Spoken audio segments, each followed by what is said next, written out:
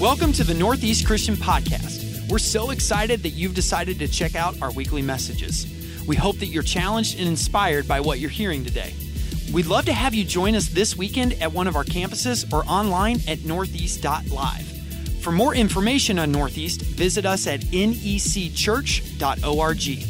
If you love the Northeast Podcast, subscribe to our channel and leave us a comment or a rating in the Apple Podcast Store.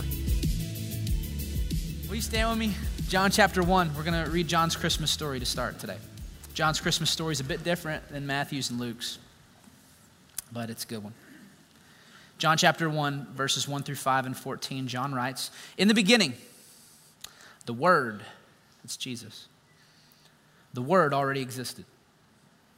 The Word was with God. The Word was God. He existed in the beginning with God. God created everything through him, and nothing was created except through him. The Word gave life to everything that was created, and his life brought light to everyone. The light shines in the darkness, and the darkness can never extinguish it." Verse 14, "So the Word became human and made his home among us. He was full of unfailing love and faithfulness, and we've seen his glory, the glory of the Father's one and only Son." The word of the Lord. You can be seated.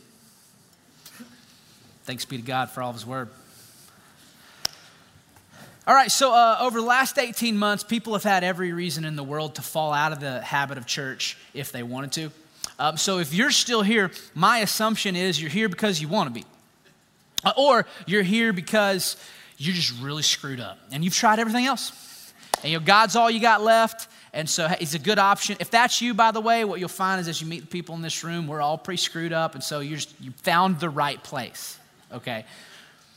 My point is that if you're here, it's probably because you want to encounter God. That's a good thing.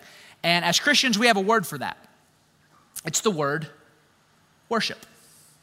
And over the next few weeks, we're going to talk about worship, specifically looking at this word, this idea, through the lens of Christmas. My goal is to answer two questions as we move to Christmas. One is, who is it that we worship? And two is, how is it that we worship? Who do we worship?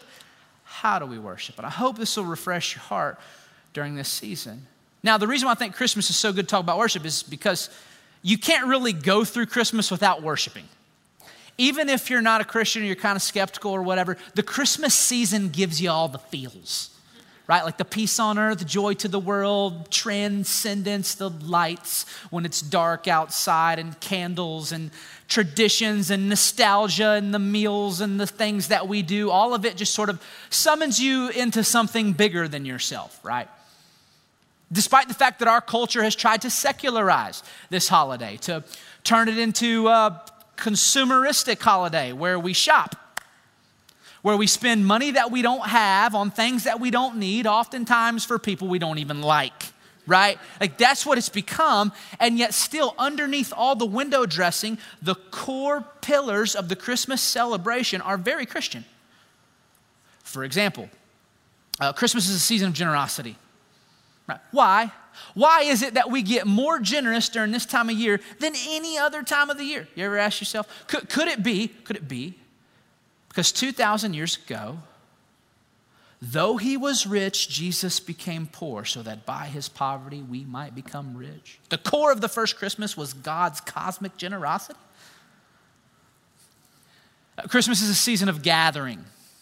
We get together with friends and family members. We do the ugly Christmas sweaters. We do the, eggnog or whatever kind of food that you have in your family gatherings. You do the white elephant. Some of you will get in the car and you will travel across country to be, again, with family that you don't even like. You don't like his side of the family, okay? And you don't have to tell him every day in December. We get it, okay? He gets the point, right? But you still go and it's all smiles and you bring the dessert and it's peace on earth, right?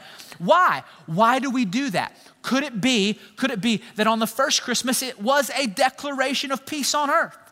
And that still echoes in our hearts 2,000 years later. Christmas is a celebration, festival even, of lights. You ever ask yourself why? Why do we go to the light shows? Why does some of y'all go Clark Griswold on the house and literally light up the darkness during the darkest time of year? Could it be on the first Christmas, the light really did shine in the darkness?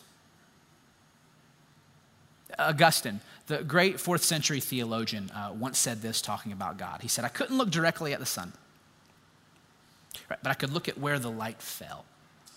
Or in other words, oftentimes God comes to us when we experience him indirectly. And I think for our culture, Christmas is one of those seasons. It's almost impossible not to worship. So let's make sure we get it right this year. Now, here's the reality. When it comes to even Christians, people who've been in church for their entire lives, most of us have partial understandings and definitions of worship. So to start our series today, I actually want to do something very me. Like this is like a patented Tyler sermon.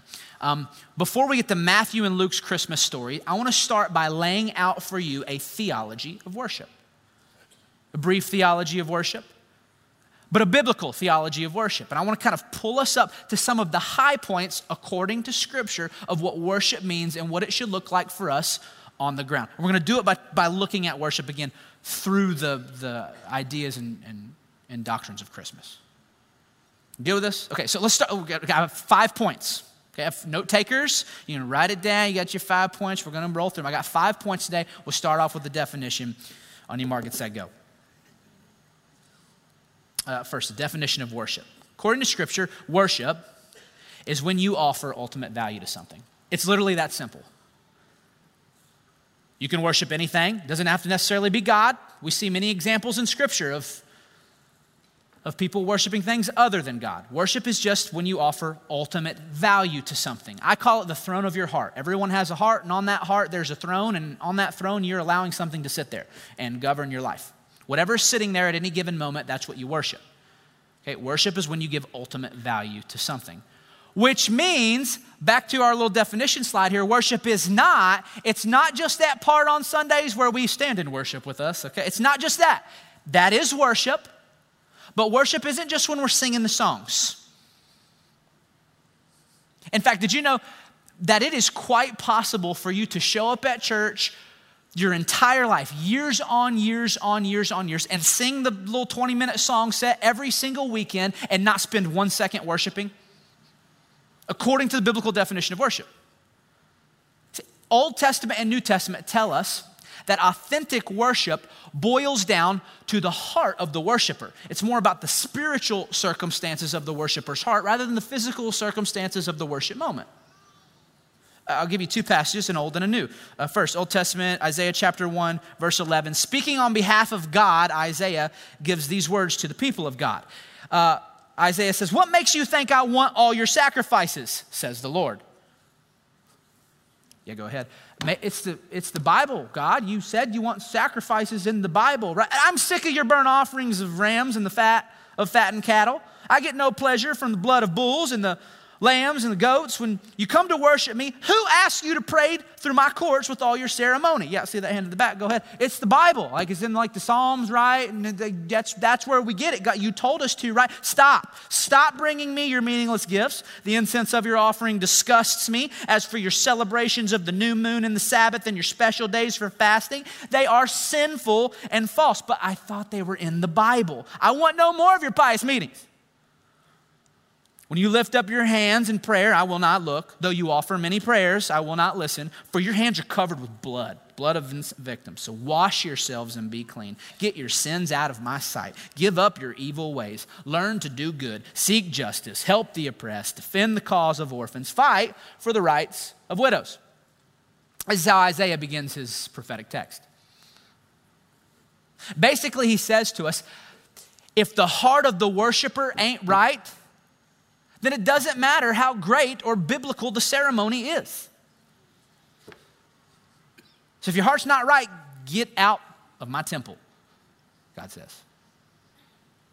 Jesus' sentiments are similar. Matthew 15, he says this to the Pharisees, hypocrisy. You hypocrites, Isaiah prophesied rightly about you when he said, this people honor me with their lips, but their hearts are far from me. In vain do they worship me, teaching human precepts as doctrines. Verse 19, for out of the heart come evil intentions, murder, adultery, fornication, theft, false witness, and slander. Again, it boils down to the heart, right? Now, one of the most disappointing and really disorienting things of the last 18 months has been watching how many people who have just fallen out of the habit, if you will, of church. It started back last March when churches had to shut down for a season, went online. At first, everybody came online. Like the numbers were crazy and people were super engaged, like we're going to get through this, right? But then we watched as over the summers, the numbers started teetering off, and before you know it, people have disappeared. Like it's weird. In Kroger, I'll see people I haven't seen in 3 years. It's like, oh, where have you been? We're watching online. Are you? Like, but seriously, like that's what they'll say, you know? Like, we haven't seen them, right? They just disappear. Now I make light of it, but it's defeating. As a pastor, a preacher, as one of the worship leaders, I've talked to our other worship leaders, like, where did we go wrong? Because if someone's faith disappears when a gathering disappears, we made the object of the worship the wrong thing, right? Now, compare that to a worship experience, though, I had last Christmas Eve. Last Christmas Eve, it was December 24th. It was like 7 p.m. at night. We had our very last Christmas Eve service. If y'all remember, we did 2 services last year outside in the back parking lot. We literally pulled an old pickup truck out into the corner, put a floodlight on the truck because it was dark. We let the people out there light the candles for people who want to do the candles because, you know, that would be safe. You could socially distance and all the things. And it was good. It was a good service. In fact, we thought it was a brilliant idea in October when we planned it. But then as it got closer, we saw the forecast. It was going to be 20 degrees. And then on December 24th, it wasn't 20 degrees. It was 11 degrees out there and snowing pretty hard. I kid you not, it was so cold that Corbin could not take his acoustic guitar out there because the string would just snap if he played it. The only part of my skin that was showing were my eyes. Like I was that covered up, and I'm like, why are we even doing this? Right? The service was, I think we sang 2 songs. Little girl read the Christmas story, and it was the shortest Tyler sermon you've ever heard. I remember when I got out there, I was like, yeah, welcome everybody, Merry Christmas. And woo! Like people erupted in excitement. It was our biggest service. Out there on a pickup truck bed in the back parking lot. There were over 500 people out there. And they were excited to be there. And it just was a good reminder for me that we can strip away all the ornamentation. We can do the lights if we want to, or we can not do the lights. We can do it out in the back parking lot. And the heart of worship can still be there. Doesn't matter when or where. Doesn't matter how cold or uncomfortable. We can bring a heart of worship. Psalm 107 verses 1 through 2. Give thanks to the Lord. Why? For he's good. That's why. His faithful love endures forever. That's why. Has the Lord redeemed you? Speak it out. Tell others he's redeemed you from your enemies. Again, it's not the physical circumstances of the worship. It's the spiritual circumstances of the heart of the worshiper. Amen? That's what provokes worship. So we're going to do something crazy again this year. On December 31st, this is not the 24th, and this is not a joke. On December 31st at 11:30 p.m., before 2022 happens, we're going to open the doors of the church. We're going to have the most simple little prayer and worship service here. I may be the only one here. It's fine. I assume the crowd will be pretty small. Some of you are like, that's crazy, because on New Year's Eve, anyways, Tyler. But it is a little bit crazy. It is a little bit crazy. But I find that sometimes when you step into disorienting worship moments like that, where you do something a little bit radical for God, he speaks to you. He speaks to you and you experience his presence in a radical way. So save the date. You'll hear more about it. December 31st, we're going to come together and pray in the new year. Point number 2, second. First, we worship is when you offer ultimate value to someone. Second, we worship God alone who was revealed in Jesus. We worship God alone who was revealed in Jesus. Now, I know this sounds pretty elementary for y'all. It is elementary. This is pretty basic Christianity. But it's important to point out here because this is what makes Christianity unique compared to other major world religions. We believe that God was born. That's unique. It's what we call incarnation. And it's the chief doctrine that we focus on during this time of year. In fact, Matthew sums up his whole Christmas story with incarnation. Matthew chapter 1, verses 22 through 23, he says, all of what? The Christmas story. All this occurred to fulfill the Lord's message through his prophet. Look, the virgin will conceive a child, she'll give birth to a son, and they will call him Emmanuel, which means God is with us. Again, this is what makes Christianity unique. Now, believe it or not, there have been many religious leaders to live and die who claim to be a God.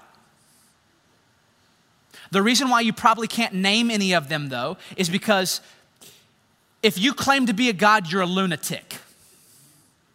And all of their movements failed, and all of them went down in history as a lunatic, except for one.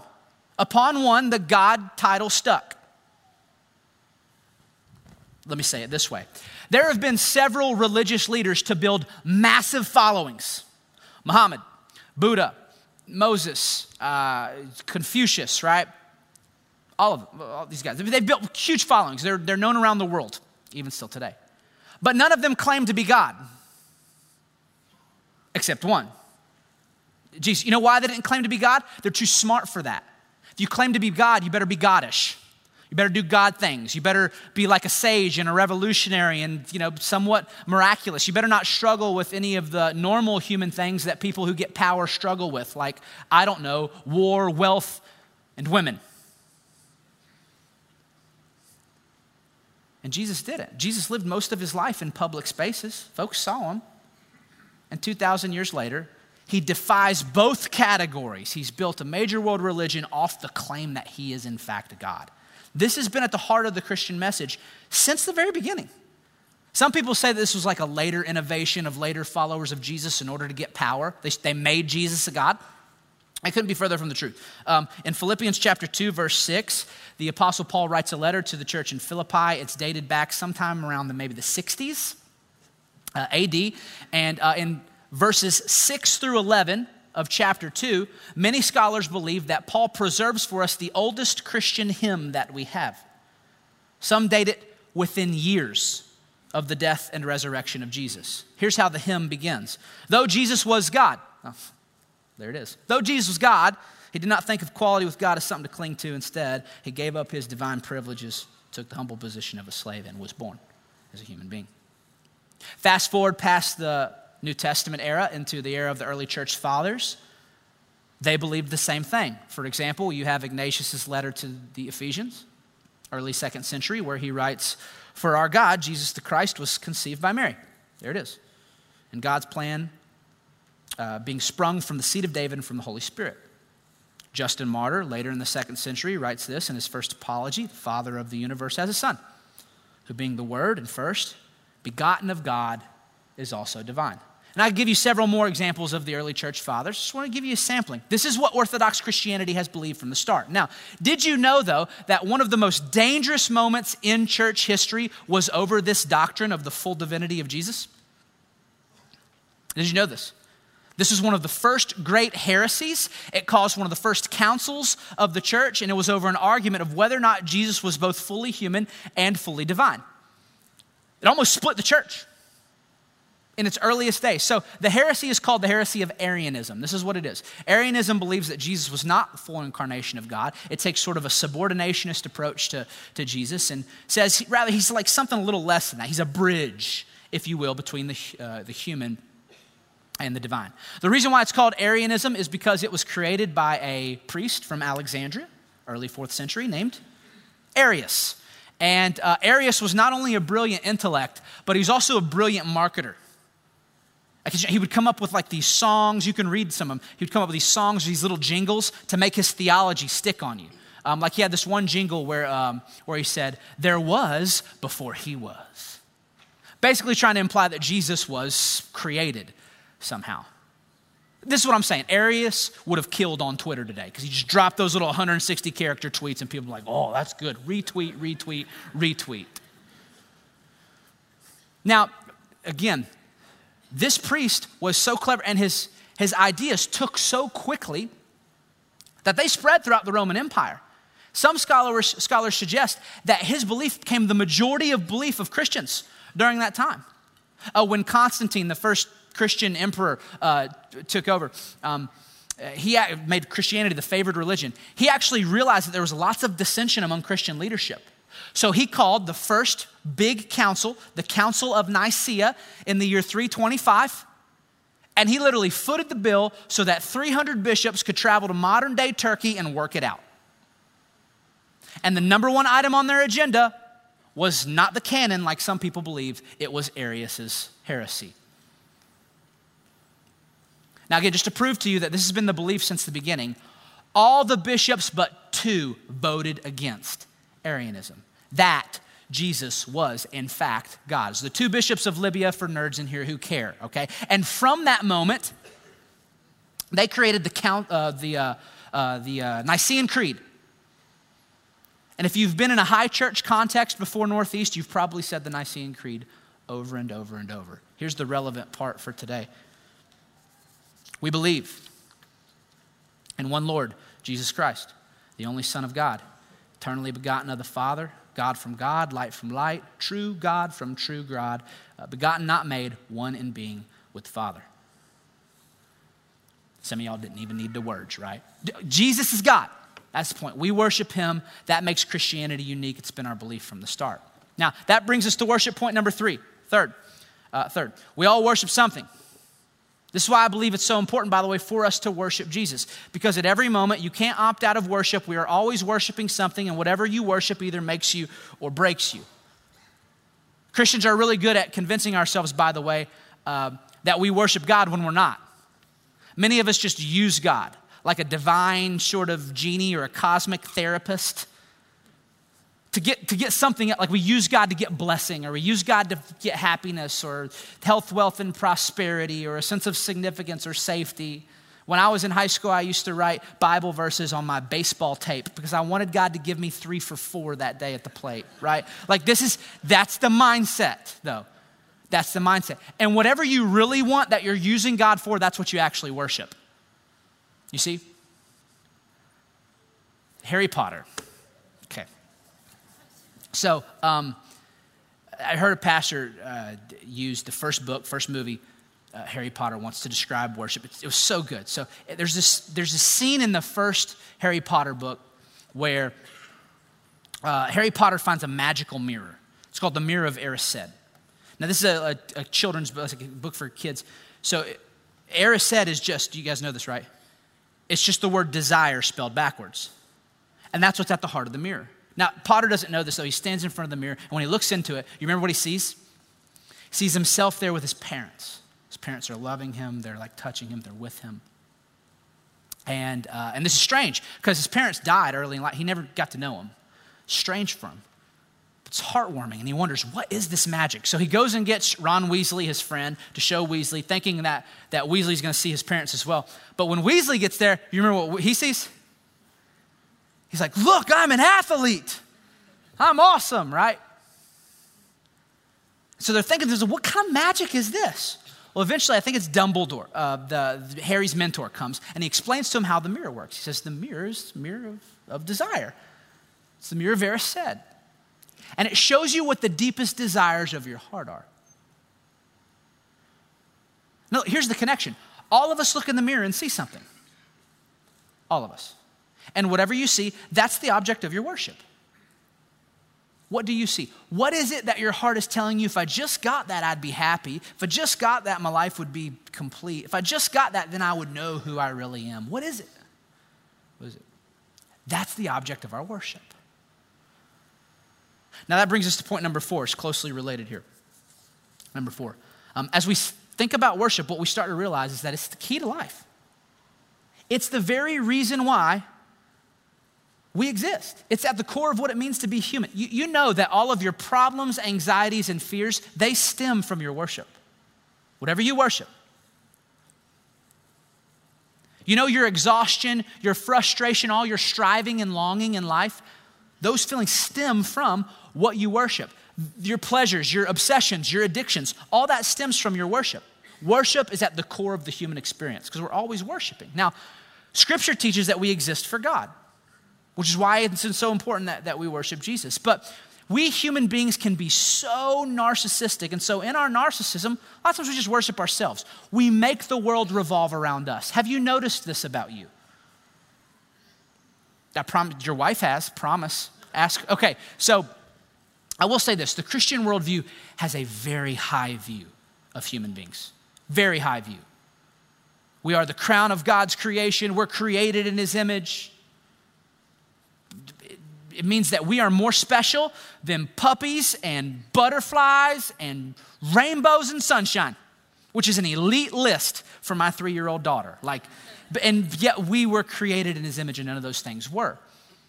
Christianity is very humanitarian, if you will, but it's not anthropocentric. It does not teach that the world revolves around human beings. No, there is an entity, a being that is more supreme than you and I. Yet oftentimes, we tend to forget that. Okay, I feel like today we get overly infatuated with the doctrine of the image of God, if that's in fact possible. I am all for the doctrine of the image of God, by the way. We should see it in all people, including the vulnerable, including people who don't look like us, who have racial or ethnic differences in us, different socioeconomically. They may not be able-bodied like we are. They may not deserve our love, and yet they deserve our love because of the Imago Dei in them. That's at the heart of the Love the Ville movement. I am so fond of the doctrine of the Imago Dei. But sometimes I believe that we can focus on that at the expense of other important doctrines. For example, in that same creation story where we're created in God's image, we're also made from the dust of the ground. And we're also responsible for the curse of sin that wreaks havoc on humanity. And we're also promised by God that one day we'll return to the dust of the ground. We have limitations. Oh, and also in that same creation story where we were given the image of God, we're reminded that there was a time we didn't even exist. And God was just fine.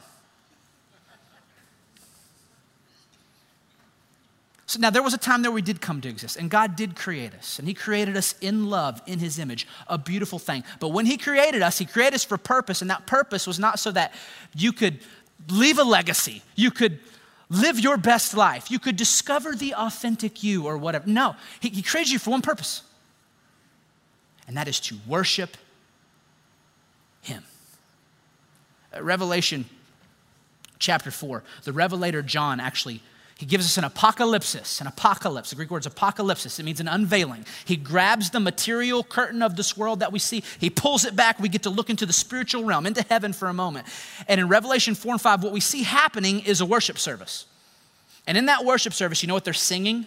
All of creation is booming before God and the Lamb right now these words.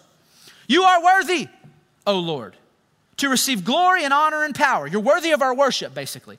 For, or because you created all things, and they exist because you created what you pleased. Or in other words, you serve at the pleasure of the president of the universe. And you feel me? You feel me? Okay, so I have been off social media for over 2 months now. And the reason why I decided to do that was as a spiritual formation experiment. I think we all see kind of the maleffects of it. There's like really good and beautiful things it accomplishes. There's also some bad things, like it addicts us and it shapes our behavior and our emotions and in really strange ways. And so I just, as a spiritual formation experiment, I wanted to see how my life changed if I got off of it. I'm not quite done with it yet. I'll give you more extensive reports on my findings in coming weeks. But here's what I would summarize my experience as up to this point. I think the bad outweighs the good. This is my opinion. You have your own. I think the bad outweighs the good. In fact, if I were given the choice, I had to choose. You have 2 buttons. You can push this button and it'll accelerate social media platforms, or you could push this one and it will detonate them. without even thinking. By the way, young people, you want to live a truly countercultural life for Jesus, I dare you to try it. Just check off social media for a while, right? It might cost you some things, but it might change you as well. Now, I understand that some people have to be on social media for their business. Our church needs to have a social media account. But for most of us, it has nothing to do with business. It's pleasure. Right? And come on, how egotistical do you have to be to believe that you need to keep 3 digital platforms updated on yourself real time so that the world can go round? This is what social media does. It addicts us and it feeds our narcissism. We start believing that the world revolves around us. It becomes this stage that we can stand on and perform for the applause or the attention, the appreciation and approval, or for the pity of other people. It just imagine, whatever you want, that's what you use it to get. Be real with me for a second, okay? If people knew how much time you spent curating your posts,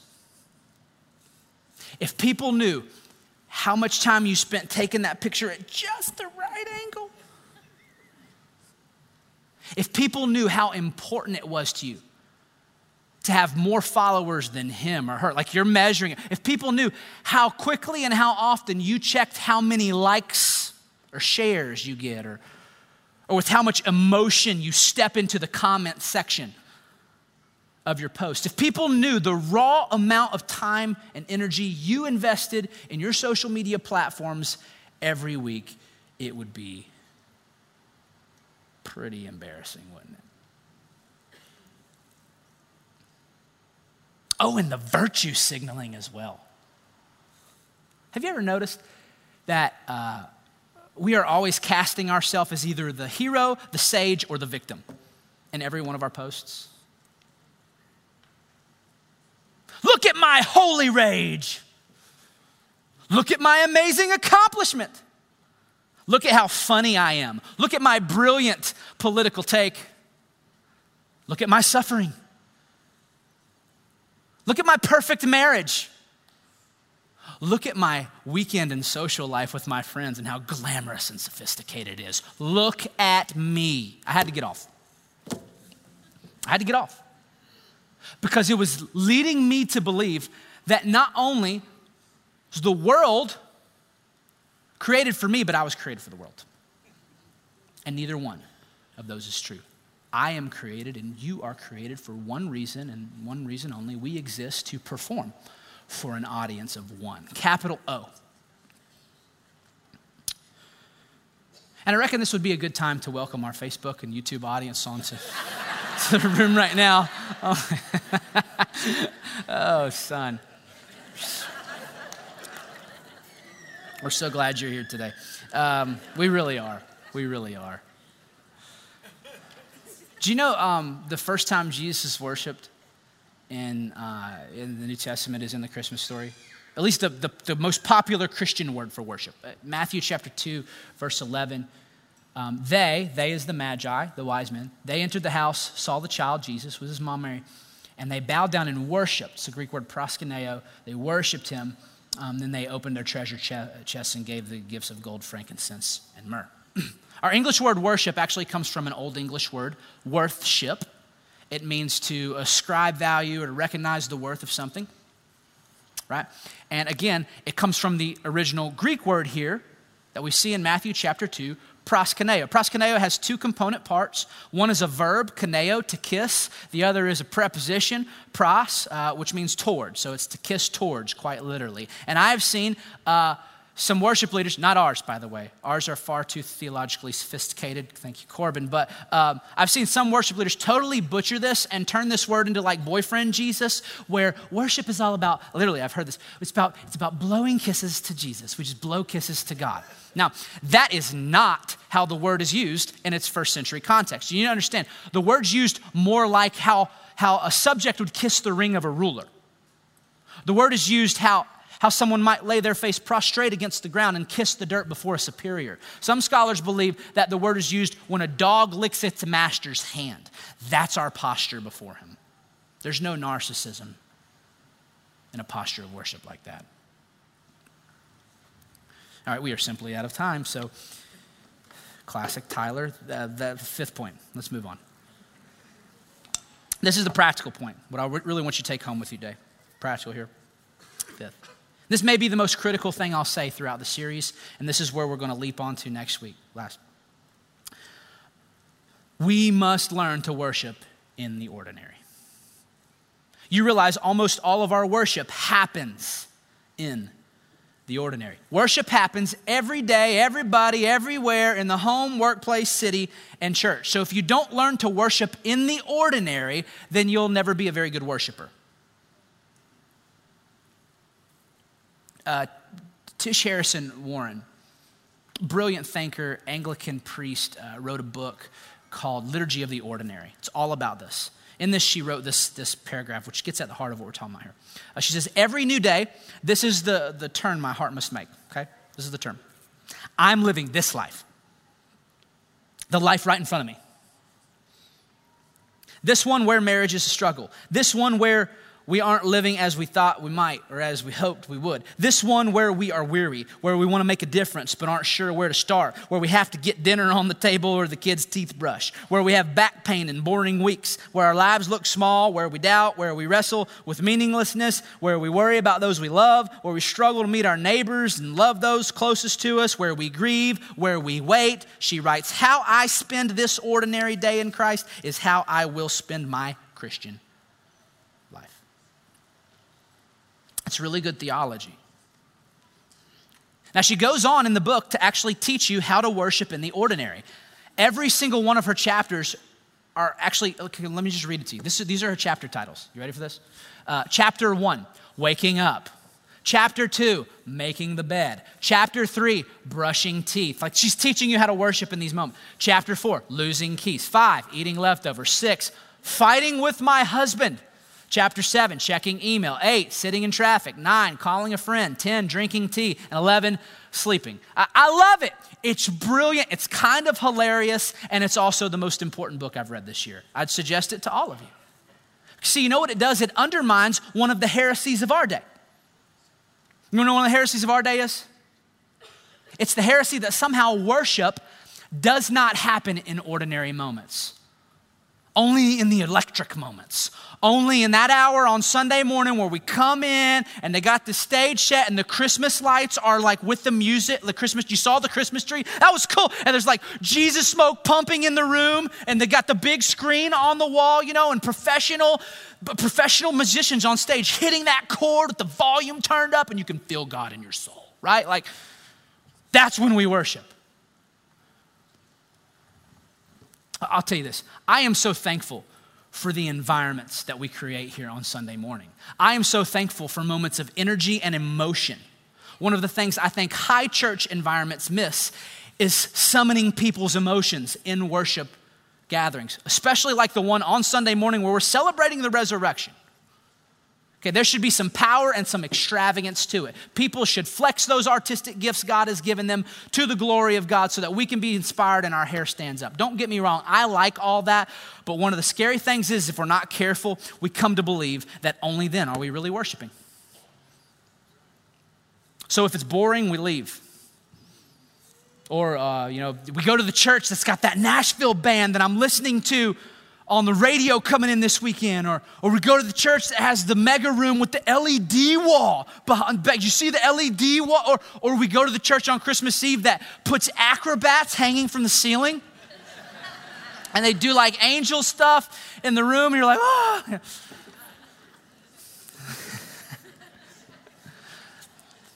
Again, I love all that stuff. I love it, but let us not allow it to short circuit our ability to worship in the ordinary. See, it's easy to worship here. It's easy to worship here, but we have to master worshiping while we're sitting at work in front of the computer, while you're in school at a desk learning, while you're doing household chores or changing your baby's diaper, when you got a headache, when you're feeling tired, when you're putting on makeup. All of the seemingly mundane tasks of the day, Jesus wants to meet us in those moments. Look to Jesus. Is this not one of the mysteries of the incarnation? that God becomes human and spends the majority of his life in the unknown and ordinary. You don't know much about what Jesus did for the first 30 years of his life. It's not until he gets baptized around the age of 30 that we would call what he does extraordinary ministry. And even during those 3.5 years of ministry, what's he doing? Like, he's spending time eating dinner and how much time does he spend just walking from one place to another with his disciples?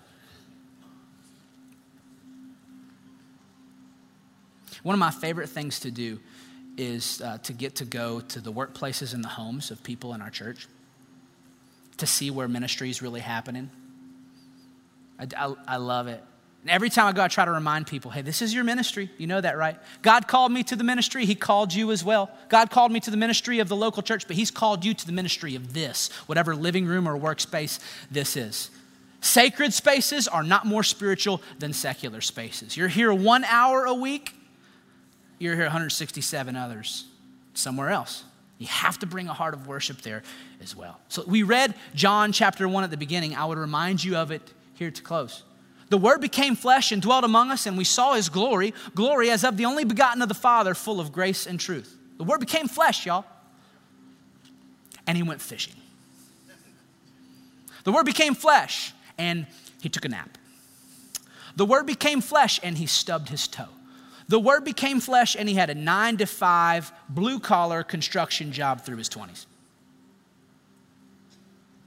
And yet, through all the ordinary, he was able to bring glory to God. Is this not the beauty of the ordinariness of Christmas? The straw in the manger, the poor unknown couple, the obscure Bethlehem town where God decides to show up. It's in the ordinary where God desires to meet us. It's in the ordinary where, in fact, he does. And so I pray this Christmas you will recognize that it is, in fact, an invitation for you to meet him right back in the ordinary of your lives. Right now, we're going to close with a worship moment that's quite ordinary. We're going to eat ordinary bread, drink ordinary juice. Remember the most extraordinary thing that happens in the world. So I'm going to welcome Tamara on the stage. Let's finish our time of worship together.